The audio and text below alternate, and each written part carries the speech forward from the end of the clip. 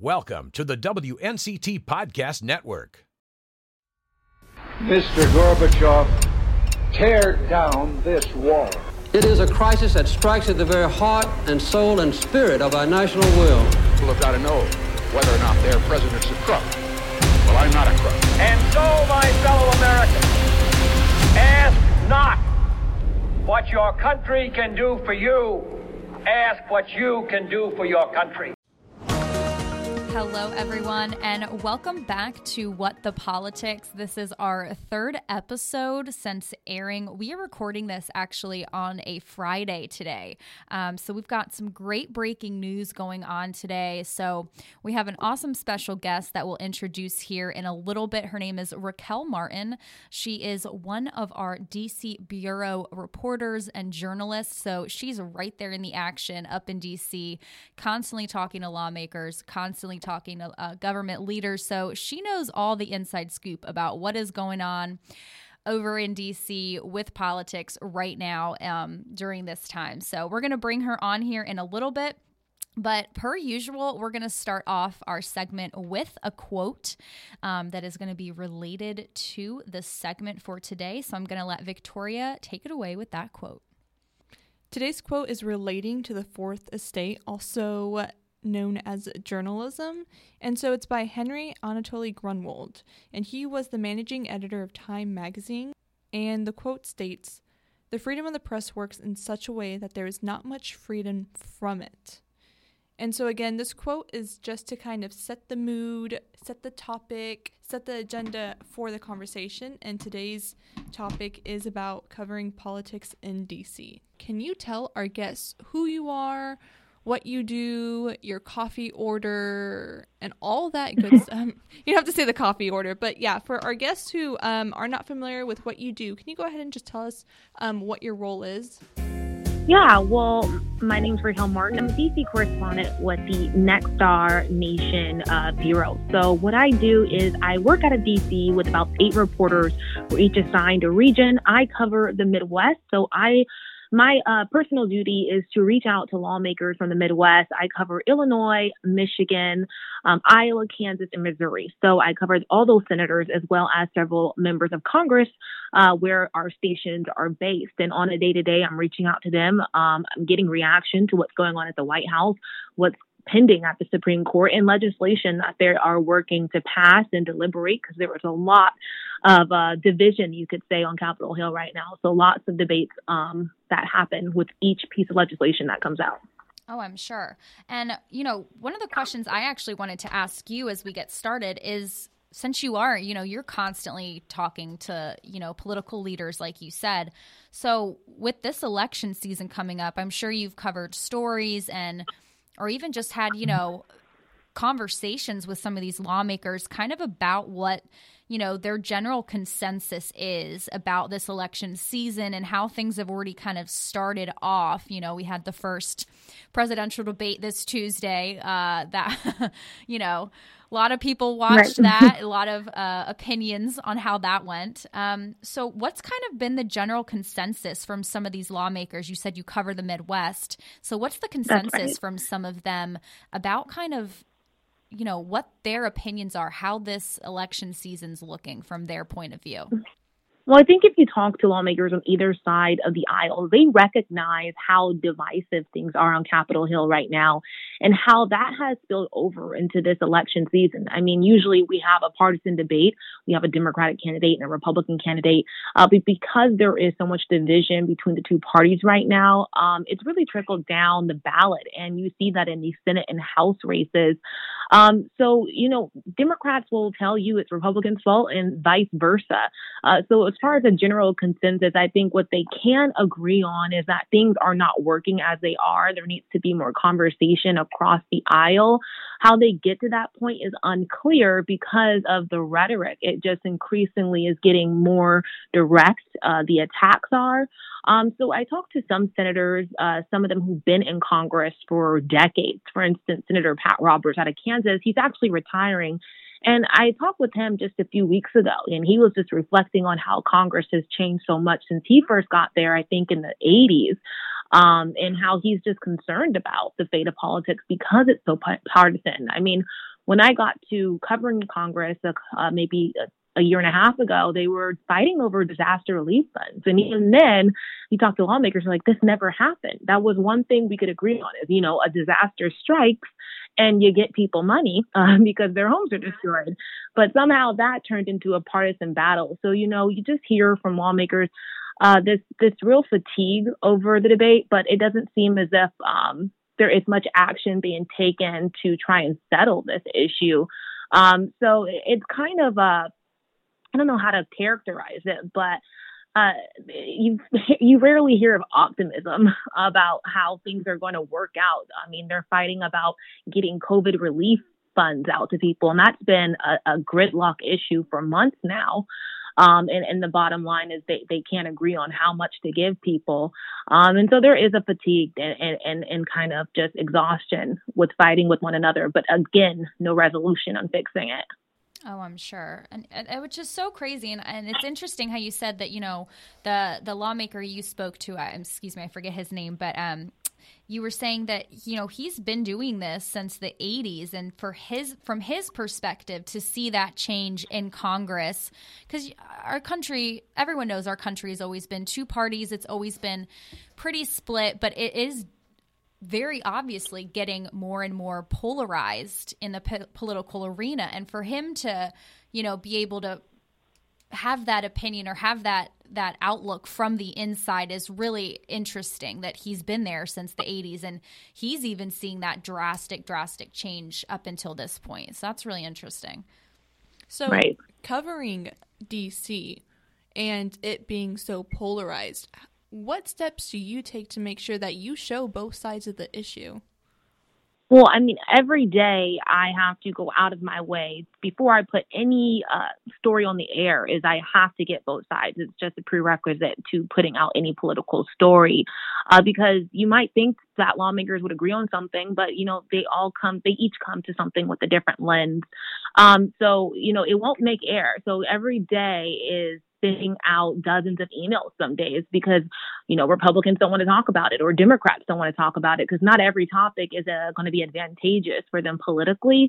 Sometimes I've had to resort to just going down to the Capitol Hill. This is pre-COVID times, mind you, but going on in the hallways and trying to track someone down because you can't just send them an email like, let's talk about this, because that might not be something they want to bring up. Sometimes you have to be strategic, talk about something they want to talk about, and then, throw in your question to hold them accountable to get them on the record about other issues. So it's a day-by-day situation, but you have to get both sides, and they owe it to their constituents to speak on a lot of issues, and you want to do them justice by also giving them both sides of the issue so they don't have a biased opinion at the end of the day.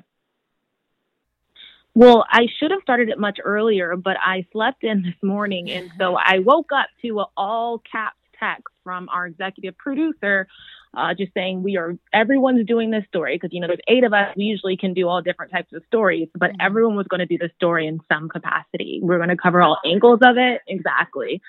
So that's what I woke up to. And I came to, thought, I'm like, wait, what? So I go to Twitter. I see the headlines. I'm like, wow, okay.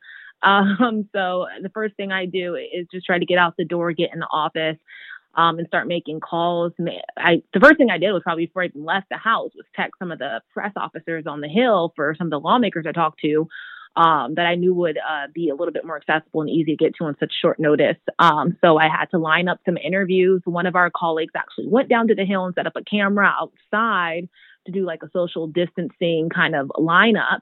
To lawmakers, hey, come by here if you want to talk about this, or can you talk about this? So like I said, it was all hands on deck, and, get a story out there. My story today was to ask lawmakers their reaction and then, talk about the broader implications. I know a lot of people concerned about how the rallies could have contributed to the president contracting this virus. So I know I touched on that. And then there's other issues. We have a senator who also came down with COVID-19 on the same day. He was last seen at the Saturday occasion when they announced the Supreme Court justice nominee. There's literally video of him hugging multiple people maskless. So Also trying to see if any of my senators where I see in that visual have contracted it. And I think that's what me and several of my colleagues are doing now as we look at this video, see who could be vulnerable. So it's an all day keeping, your eyes to the news and in your emails to get as much information to share with people. Sure. And I'm sure this was definitely, the president contracting and the first lady contracting the coronavirus, I'm sure was a wake-up call kind of for a lot of people in this country who weren't really thinking that this was something to be worried of. It wasn't, the people that were maybe in the high-risk category, it wasn't as dangerous as they thought it could be. But, now our president and the first lady have both contracted this. And our president is in one of the highest risk categories for this virus. He's 74 years old. He's considered medically obese by medical standards. So he's in that really high risk group. And for a lot of people, I think, especially those who have, been an avid supporter of his for a long time and have kind of listened to his rhetoric of, oh, well, it's not that big of a deal. Or he was, trying to downplay it. Those recordings came out where he was saying, I didn't want to create a panic about this. I think this is kind of a wake-up call for people that, yes, we're moving out of this stage. We're trying to get past this hump that was the pandemic that we're still going through. But it's scary, and it's almost kind of bringing it back around full circle for people to be like, oh, wait, this is still an issue, and now our president has it. What are these next steps that we're going to take? What are the next steps that lawmakers can take? God forbid it gets worse, he gets extremely sick, things like that. So now there's even more talk about if something happens to him, where do we go from there with nominations and the elections and things like that? Right. Right. And that's a lot of the conversation I had with lawmakers today. Democrats already saying, let's hold off on moving forward with so much, when obviously so much is just teetering on this issue. The president's already been transported to the hospital. The White House is saying that he's going to remain there for 3 days. They're saying the symptoms remain mild, but as you mentioned, the president obviously high risk given his age and his weight. So, everyone is on edge. And I know even Democrats, I know they don't always agree with the president, but saying that they are keeping him in their prayers. They are not celebrating this news. They want him to have a speedy recovery. But, on Capitol Hill, there are still so many pending issues, and it looks like there could be a partisan debate about how to handle moving forward. I would assume Republicans, based on what I've seen from Senator Lindsey Graham talking to President Trump this morning, wanting to move full steam ahead with getting the Supreme Court nominee on the court. But Mike Lee, the senator who tested positive, is on the Judiciary Committee. He would need to be present, or he can be virtual. But some lawmakers saying that they don't want some hybrid situation. They think that because of its importance, they should be all in person. But it's probably unlikely that Republicans are going to slow things down. But again, just strengthening that division on Capitol Hill in the midst of this, looming crisis, it feels like. Sometimes in D.C., what we see on the news is that tragedy tends to bring both sides of the aisle together. Have you seen that in the midst of COVID during the pandemic? I would want to say yes, but I'm reflecting now and trying to. I know when COVID-19 first hit, and we were all pretty rattled when it started to really infiltrate, and we saw this massive deaths. We had Dr. Fauci and the coronavirus task force coming and talking on the podium, talking about the projections of deaths that we might see. And it really starts to, hit home. I think everyone remembers the day where I think Tom Hanks had contracted it, an NBA player had contracted it. And I think that was like a day of panic across the country. And we felt that on Capitol Hill. It was business as usual until it wasn't. And that's when I did see some camaraderie. Lawmakers, you couldn't tell who you were talking to, a Democrat or Republican, based on their talking points. They just, had come together to say, obviously, this is an unprecedented crisis. We need to get together. We need to get aid out. We need to make sure people are safe. That's all kind of gone to the wayside at this point, although there's a consensus for help. It looks very different on how. But at one point, I want to say March maybe through, I think March is when they started passing legislation to help. We did see them come together. Right now, I think there is a sense and some decency to be coming together, obviously, that for our president. And maybe that'll transpire into something more. But right now, it's words saying, we hope the president has a speedy recovery on both sides. But at this point, it's unclear what this might become later in the week. Wow. It's really good to hear, that you're saying these lawmakers that you've talked to are saying, or in the past have said that, we're hoping for speedy recoveries. We hope that the president and his wife are going to be okay, praying for them to be healthy, things like that. But then on the other side, it's really great to hear that from some of them. But, seeing a lot of people on social media, a lot of people are kind of celebrating the fact, which is super unfortunate. If anything, I mean, you would hope that, he's not a loved guy by everybody, but you would think that the country would hopefully come together in a time like this where we're in an election season. Our president and his wife have just contracted the virus.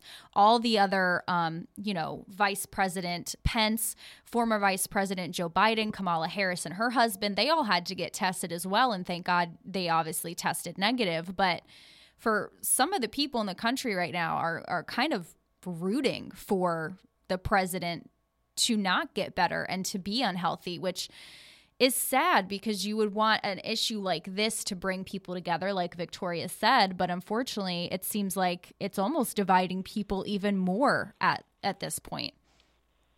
I honestly haven't seen any of the celebration online because I've been so entrenched in what's happening on Capitol Hill. Yeah, well, that's fair because they're nasty. Yeah, that's terrible. And I know the internet can bring out the worst in people. I would just hope that,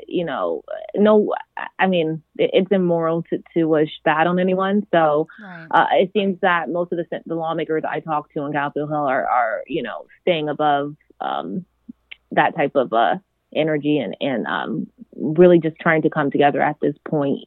And really saying that this should be a teachable moment. I know lawmakers on both sides of the aisle saying that people should take wearing masks more seriously. I know I heard that from a Republican today. Mm-hmm. And then, Democrats saying, this virus does not discriminate and really urging people to take it more seriously. I know I talked to a Democrat out of Iowa, and Iowa is seeing an uptick and has been for a few weeks, I believe now. And they don't have a mask mandate. And I know when I talked to Democrat, Cindy asked me about this issue today, she was just hoping that, through the silver lining of this all could really be that people take this virus more seriously, social distance, wear a mask, wash your hands, things we've been hearing from the CDC for weeks now. She's hoping that this finally might hit home for people. Yeah. Mm-hmm. So, as a journalist, how long have you been reporting from DC? I've been here for about a year and a half now. I was before a state house reporter in Illinois in Springfield. So I covered politics from the Capitol there in Illinois. Very cool. As a journalist, do you see or do you feel a divisive aura between journalists and lawmakers, or do you think that you have a pretty good relationship with most lawmakers? I have a pretty good relationship. Sometimes it can be a little contentious just because of the line of questions you might have to ask them. And I know I've had to warm up to some of them. People are wary of journalists sometimes in their line of questioning. But I think we both have to work together. It's a collaborative effort. I'm not going to misconstrue what you're saying. I'm going to simply just be the messenger and let people know. So I try to play fair. I think we have a good working relationship. Sometimes accessibility can be a little bit rough on Capitol Hill because some of these lawmakers have meetings after meetings, and sometimes they don't want to talk about certain things. So I've already explained having to kind of hunt them down at times. But the relationship works well. I know I cover, local issues and a regional focus. So sometimes I think that there is an appreciation that I'm not, always coming at them about what President Trump said that day. I realize that a big part of your constituent base is corn farmers, for instance. So I dig in deep with trade issues. I dig in deep with agriculture issues.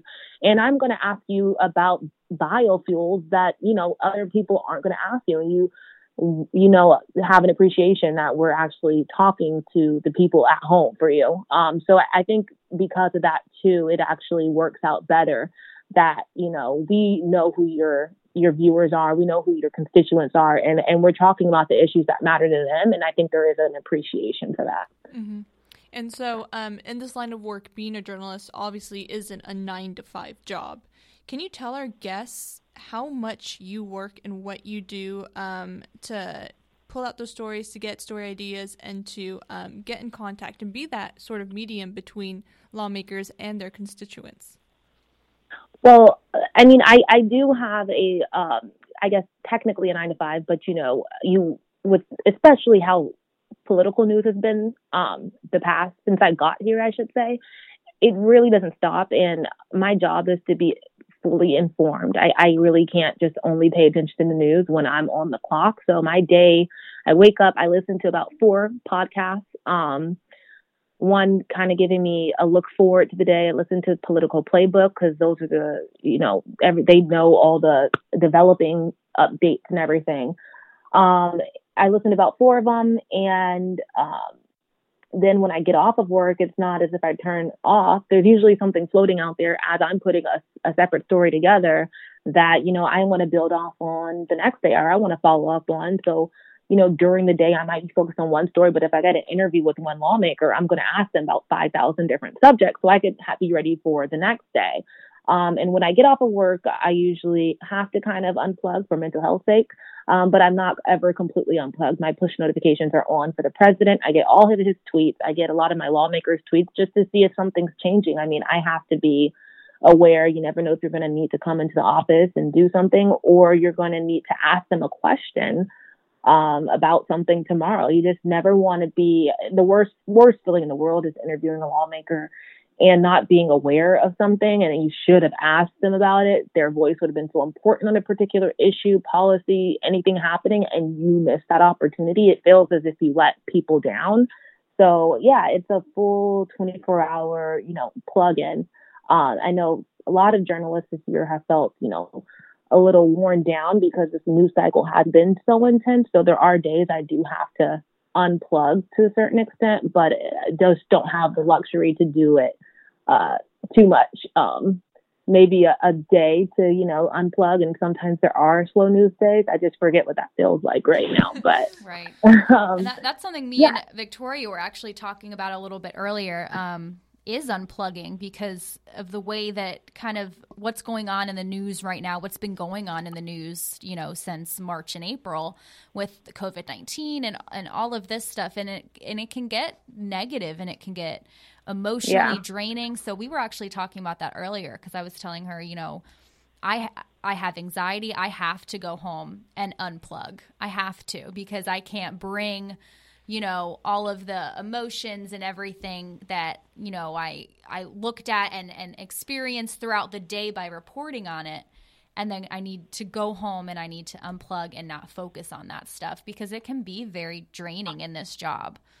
Mm-hmm. Yeah, no, right. I was up at 1 a.m. I got that notification at 14 minutes after he tested positive. I was tweeting. I was trying to see what was going on. I was but yeah, it is a necessary thing to do to unplug at least. Yeah, a little bit. Mm-hmm. And one of the last things I want to talk to you about is earlier you mentioned when we were talking about political stories and you were saying, you have to make it a point for your job for doing political stories at the DC Bureau to have both sides, to have a factually unbiased package that you can present to people showing both sides, what information they want to give, what comments they want to give on that subject. So let's talk about the importance of unbiased news right now. And because a lot of people, I think a lot of viewers don't understand that a lot of news stations are not biased. Our job is to truly be unbiased because, I myself have, I wrote in an excerpt one day for a little story I was doing about a new ice cream place that was opening up. And I was like, it's amazing. I love their ice cream. You guys should go check it out. And I got yelled at. They're like, you cannot say that. That's an opinion. And I was like, whoa. And I think viewers don't really realize that that's our expectation. So we really are trying to bring the most unbiased news to you guys. That's really what we're trying to do. Obviously, CNN, Fox, way up there. They're supposed to have an opinion. That's essentially what they get paid to do. So let's talk about, how important it is, obviously, for you to have unbiased news stories and, why you feel that that's so important, especially with political stories, especially with the time that's going on right now. So let's talk about that. Right. And it's an important note to touch on is that we are so different than what CNN, Fox, MSNBC are. I mean, they have analysis and they pride themselves on having experts, which is fine. But that's not what our job is. They do have reporters that are completely unbiased on all those networks. But you tune into Cuomo or Hannity, they are there to have a discussion with viewers. What we do is completely different. We go out there, we engage and interview people, and we set you up to see both sides completely. And it's so important that people understand the distinctions right now, because obviously there is real animosity towards reporters. I just saw a tweet today out of St. Louis, someone being attacked, a journalist, because there is a stigma that we are, spinning propaganda news. And that's just so far from the truth. Especially with so much animosity, we go out of our way. Anything I put on the news, I get straight from a lawmaker. I get confirmed. I don't retweet anything that I haven't got in my inbox confirmed myself. Yeah, I go out of my way to confirm everything. And if I am going to have someone who's going to put their opinion in, I go out of my way to make sure I get the opposing opinion. Mm-hmm. My job isn't to make you believe any particular viewpoint. I'm simply here to lay out the facts so that you are an informed citizen, especially when it comes to politics. I think some people come into politics to inform people about what they have the power to do and engage people and let them know that, or keep them informed so that they can take action, so that they can vote out people that stand for their beliefs. It's really up to you, but we're never going to be a lawmaker's press person. You get lawmakers or offices that, would probably want you to write a certain way or represent their member a certain way, but that's not our job. And that is, I'm not here to make friends with lawmakers. I just feel as if I'm supposed to be some sort of liaison between their constituents who need to know and be informed, like I said, to make the best decisions for their lives and their families. And that's the objective. And I think every journalist comes into the job looking at it that way, despite popular belief that we are there to recycle our own beliefs. Right. That's not who I'm interviewing for. I'm interviewing for their constituents. Yeah, what they want to know. I love that the phrase that you use, the liaison for the constituents, the lawmakers' constituents. That's really awesome. That's really great. Well, I think that's all we got for you today. We are going to wrap up this segment of What the Politics. Raquel, thank you so much for joining us today. We really appreciate it. We know you are super, super busy up there in DC, so we really appreciate you taking the time out of your day to chat with us today. Yeah, thank you for having me on. And we had such an important discussion, and I love that we had the chance to be transparent and really kind of take you behind the scenes, because I think like you've already mentioned, so much misconception about the job of a political journalist in general. So I'm just glad to set the record straight and give people a little bit of insight that, we're humans too, and we're really just trying to be a public servant to a certain extent. Definitely. And thank you for being that person to go behind the scenes with us and showcase, what we do, what you do to our viewers, because I think that is super important. So we're going to wrap up this session of What the Politics. Thank you, everybody, so much for joining us for this episode. And again, we will be airing every episode. There will be a new episode, aired every Tuesday. So stay tuned for that.